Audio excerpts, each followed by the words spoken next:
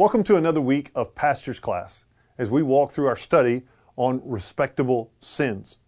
We're using Jerry Bridges' book, Respectable Sins, to guide our time in the study. Hopefully you've picked that book and it's an encouragement to you in your walk with the Lord.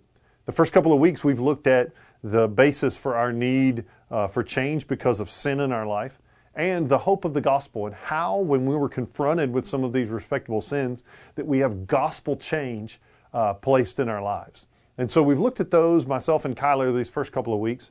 And now, this week, we're going to begin a look at these different respectable sins. The first one being ungodliness. It is a root sin for all other sins. To Bridges' point, he'll say that all our sins may be found in pride, but you should think of pride more like the trunk of a tree with the branches being our sins. But ungodliness comes down to the roots of the tree that source the pride, which then sources our sins. And so ungodliness is at the root of all our sin. That's why he chooses to deal with it first. So what exactly is ungodliness? Let me give you his definition from the book. Ungodliness is the living of one's everyday life with little or no thought of God, or of God's will, or of God's glory, or of one's dependence on God. It's living your life void of a thought or dependence on the Lord. And so oftentimes it's easy to think of ungodliness as just wickedness or unrighteousness. But even in Romans 1, Paul will distinguish the two, and God's wrath is revealed against all unrighteousness and ungodliness. He will distinguish the two because it's not just wickedness. You've known people that in their lives are kind, they are nice people, they maybe have done nice things to you, but if you were to look into their hearts while doing something that's not wicked, in their hearts, they're ungodly. They live their life with no thought of the Lord. And so ungodliness is a different sin than maybe even you might see. And so we're tempted sometimes to think of ungodliness as, well, those people are just ungodly. While that might be true, the temptation for a Christian then is to not be able to see that as a sin that they commit as well. Now, I would hope if you're a follower of Christ that on the spectrum from absolutely ungodly to wholeheartedly godly, that you're more towards godly. However, that doesn't mean that there aren't parts of our lives that we're still ignoring the Lord, not paying attention to Him, and centering our affections and our heart and placing our focus on the Lord. So as we enter the study on ungodliness, I'd like to point out a few areas of our life in which we are called to be godly. How should we as Christians live in a godly manner? The first area we want to look at is we need to be godly in our plans. We want to have God-centered plans. We need to submit the plans that we make in life to the Lord. The book of James speaks directly to this and how we have a tendency to plan in ungodly ways. Look at James 4, verses 13 through 15, and I want you to we'll break this down as I read it. I want you to think about how we plan in ungodly ways. Look at verse 13. He says, "Come now, you who say today or tomorrow." So notice in our plans and our timing, we're planning things. "We will go into such and such a place." We plan the location of what we're going to do. Notice the next phrase. "We'll spend a year there." In our plans, we'll do that. We'll figure out how long it's going to take us to do it. Not just when we're going to start, but when we're going to finish. "And we'll trade and make a profit." So not only have we planned the location, start and finish, we've now planned the results. We know that when we do this and that, some sort of result will come. Now, planning's not all bad, but here's where it becomes bad. Look at verse 14. "Yet you do not know what tomorrow will bring. What is your life? For you are a mist that appears for a little time and then vanishes. Instead, you ought to say, if the Lord wills, we will live and do this or that." So you're taking the timing, the place, the length of time, and the results, and the problem here is you do it completely apart from really realizing that God's the one enabling you to do these things. The key area of planning here is that we do it in a godly manner, trusting the Lord on how things will play out, whether He's willing to do them or not. Now, this works great as long and I say works great. What I mean is, if you're planning in an ungodly manner, and for whatever reason the Lord is choosing to will to do that, then that works pretty well because you just still get the results you were wanting. But where it breaks down for us oftentimes is when we plan in a manner that's ungodly, and then the Lord says, nah, that's not what I will. For example, it's like a small child. You know, my kids all have loved to play basketball over the years. And so when they're first going to shoot and they're trying to get the ball up to the rim, typically they don't have enough strength to do it on their own. So I'll get down there with them as a kid when they're kids, and I'll put my hand there behind their hand on the ball. And then we start shooting the ball together. And it might mean that we're shooting a few shots and we start making shots. But most of the reason the ball is getting in that rim because my hand is behind my child's hand. And so in their mind, it's easy to begin to think they're the one making all of these shots. Now, if you begin to believe that, and before I get back over to one of my children, before they can shoot it, they pick that ball up and they decide, I got this one on my own. And if I'm not there behind them helping, all of a sudden, it doesn't work out like it did before. And so that's, I think, where our frustration comes. The Lord will have blessed us 4 or 5 times and said, well, I'm planning to do this too. But then when we've not planned and all of a sudden our plans don't work, we become terribly frustrated because we never held them with open hands, trusting the Lord to do what He wills. That means we must approach every situation, every plan we have, if the Lord wills. Trusting that He's the one who will work the timing, the location, how long it's going to take us, and if it's a success at the very end, we know He's the one that's going to operate. But for us, when we start to say, I got this, Lord, I'm doing these plans, that's when we run awry. And so we need to plan if the Lord wills. One of the ways that you hear this come out in common language is when people tell you something, they'll say, well, if the Lord wills. I've even found myself at times when I'm looking at a child of mine saying, Daddy's going to go to work and he'll be home this evening, if the Lord wills. And in my mind, I hear myself saying it there, but I think it should happen more often. It's a phrase we probably should just use often to remind ourselves that we're submitting our plans to the Lord. But this attitude is much bigger than just a phrase. It's realizing that we are submitting every plan we have if the Lord wills. So if you're living a godly life, the first place you're going to submit yourself to is your plans. You're going to know that ultimately they all come under the hand of the Lord, and we don't plan anything without knowing that it's the blessing of the Lord that allows us to do those things. There's another area that we must submit to godliness, and that's our thoughts.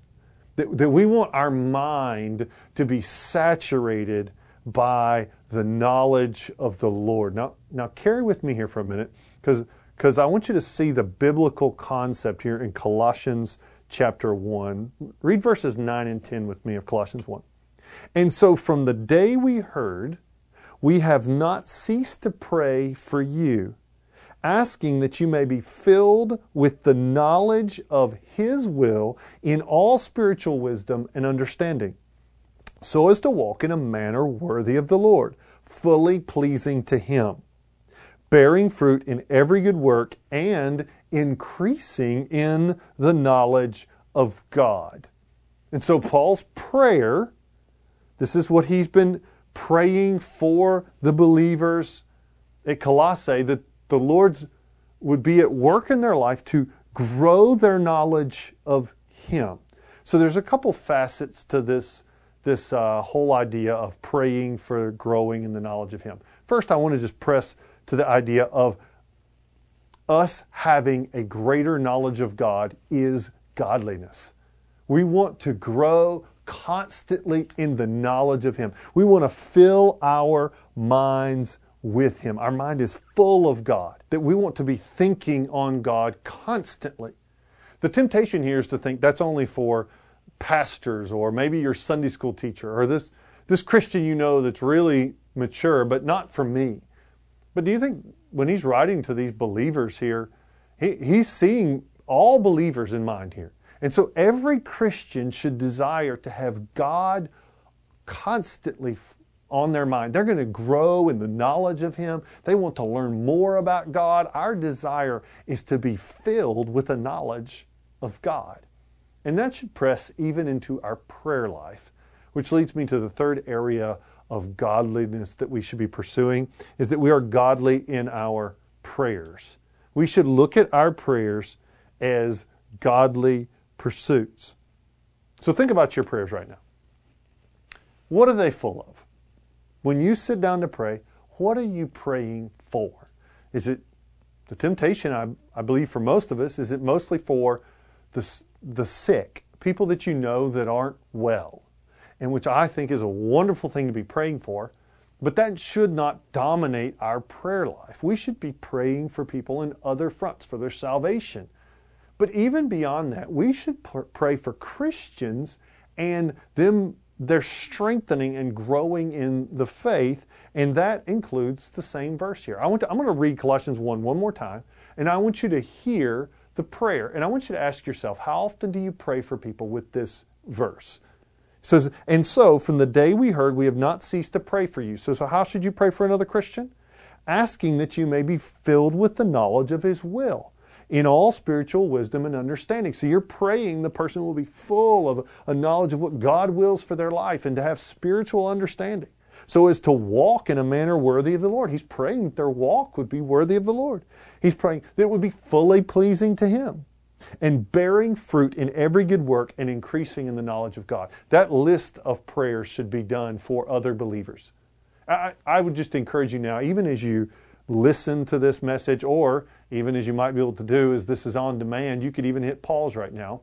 But I would encourage you to think of someone, or maybe yourself, pray this list for them right now. Somebody you want, a Christian, somebody you know, they might even be strong in their faith. But your prayer is that you would see these things manifest in their life. We should be praying for people's godliness.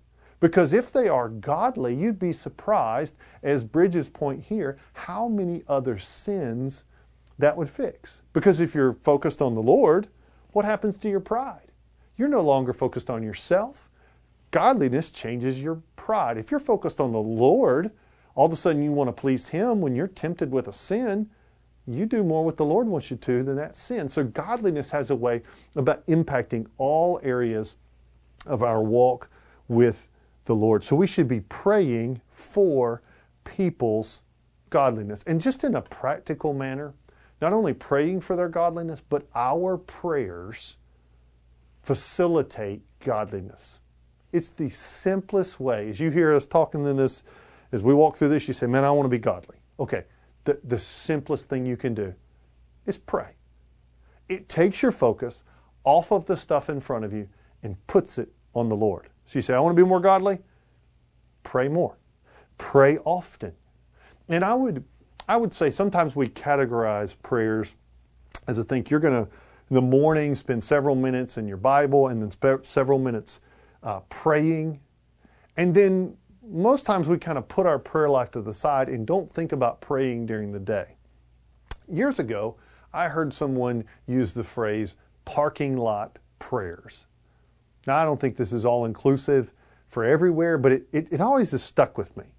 The idea of a parking lot prayer. What he meant was that when you park the car and you walk into some place, whatever it might be, or maybe you're just walking into a spot wherever the Lord has placed you, that's a short walk.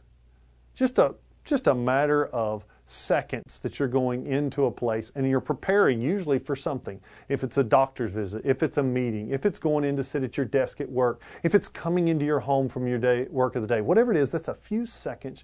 You're transitioning to another place. In that moment, say a quick prayer for what the Lord would have you do.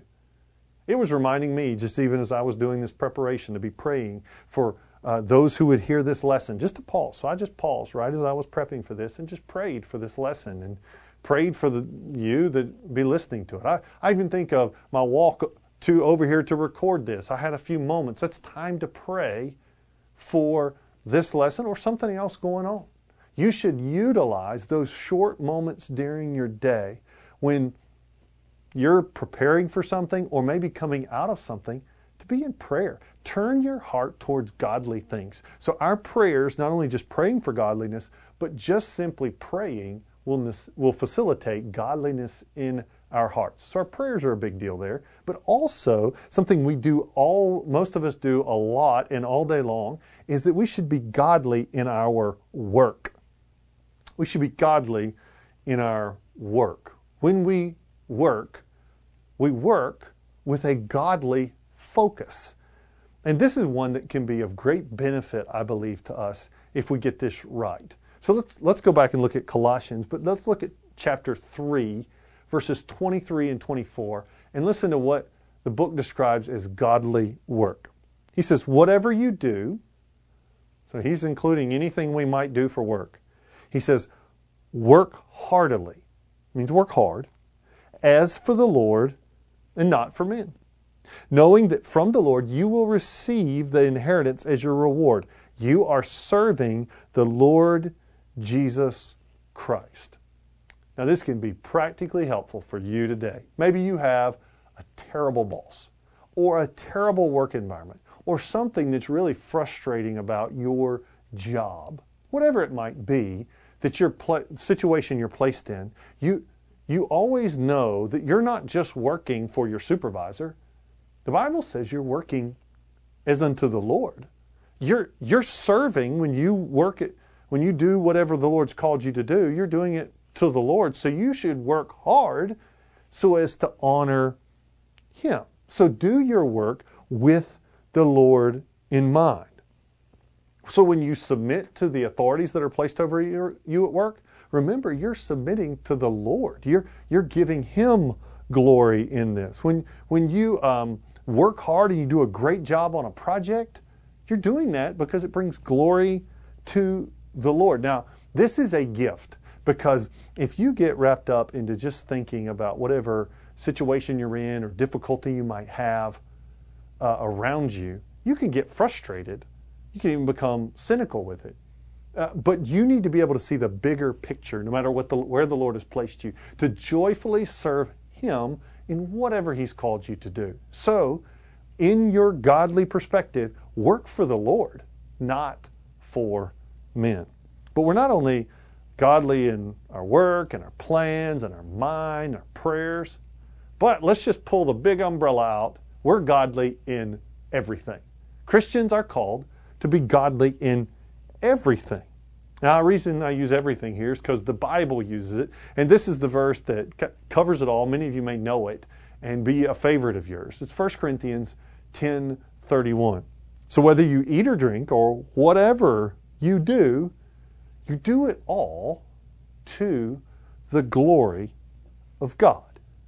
So this one pulls everything in and says, no matter what you're doing with your life, everything is done with the glory of God in mind. This is the mark of a godly person. The person that makes everything in their life about the glory of God. So a godly person wakes up every single day and thinks, when I open my eyes today and I drag myself out of bed earlier than I probably want to be, I'm doing that for the glory of God. When I go and I open up my Bible, I'm doing that. When I read and I pray, I'm doing that for the glory of God. When I wake up and go to my job and I work hard all day to where I'm tired at night, I'm doing that for the glory of God. When I expend all my energy caring for my kids or my family or my brother or sister or my mom and dad or wherever the Lord has placed you, you're doing that for the glory of God. Every task, it can be small. Even when you eat food, even when you drink, the Bible even went all the way down to those levels and said you're doing that for the glory of God. So every sort of area of your life has a God-centered focus. It's all for His glory. There are two reasons that we honor God with our life, we pursue Him, is that first, is that we're going to do it to just bring glory to God. Every bit of our life is godly so that we'll bring glory to Him. But then as we live godly focused lives, as we orient our lives towards the Lord, people see how we honor the Lord and they'll be drawn to Him. And so we do it for the Lord, but also for our witness to a watching world. But at the source of why we are godly people is found in what we pursue. That leads me to the sixth point, is that we are godly in our pursuit. What we're pursuing. Jerry Bridges, in his most famous book, Respectable Sins isn't his bestseller, is a book called Pursuing Holiness. It's his pursuit of knowing God through holiness. And so as we pursue holiness, we pursue knowing God. Let me read it to you here in Psalm 42 as it describes this pursuit. I want you to just listen to this and see if this reflects your heart after the Lord. Psalm 42 says, "As the deer pants for flowing streams, so pants my soul for you, O God. My soul thirsts for God, for the living God. When shall I come and appear before God?" Do you desire for Him in this way? Is this you, one person who thirsts for knowing God? That's why Job will say in Job 42 that after everything had happened and God was about to restore his life and he had just seen God in this great moment, he's talking about how he repents. He'll say to him in verse 4 in Job chapter 42, "I had heard of you by the hearing of the ear, but now my eye sees you." I now see you, Lord. This is the pursuit of knowing God. The same thing Paul will say in Philippians chapter 3 when he says, "What is more, I consider everything a loss compared to the surpassing worth of knowing Christ Jesus my Lord." His pursuit in his life is spent on knowing Christ. That is the goal of our lives, to know God Himself. That is the pursuit we have in godliness. I'll end with just a couple of questions for you. The first one is diagnostic. The second one should be of encouragement of how you might remedy the problem. The first one is, how ungodly are you? How much of your life are you living completely void of God? I mentioned the spectrum earlier. I think that the two ends are a person who's absolutely wholly ungodly, never gives a thought to God ever. Then on the other end, where Jesus resides, is a person who is always living their life with God in mind. Now, we live somewhere in between those two spectrums. I believe, I would hope that if you're a Christian, you're more towards the side of thinking about God more often. But there are still gaps in parts of your life that are ungodly, that you are not living without orientation to Him, whether it's in your plans or your work, or your prayers, or wherever it might be in your life. So that leads to my second question. How can you pursue God more?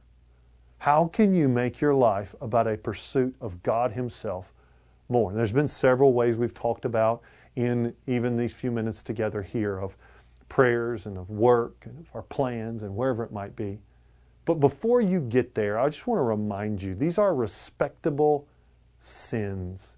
So what that means is that we must repent of a sin and trust the power of Christ to enable us to pursue holiness. And so if that is true in our lives, pursuing holiness, then for us, as we pursue this knowledge of God, we must turn from our sin. But I don't know if you realize you could do this. There's actually a way to try to be more godly in an ungodly manner.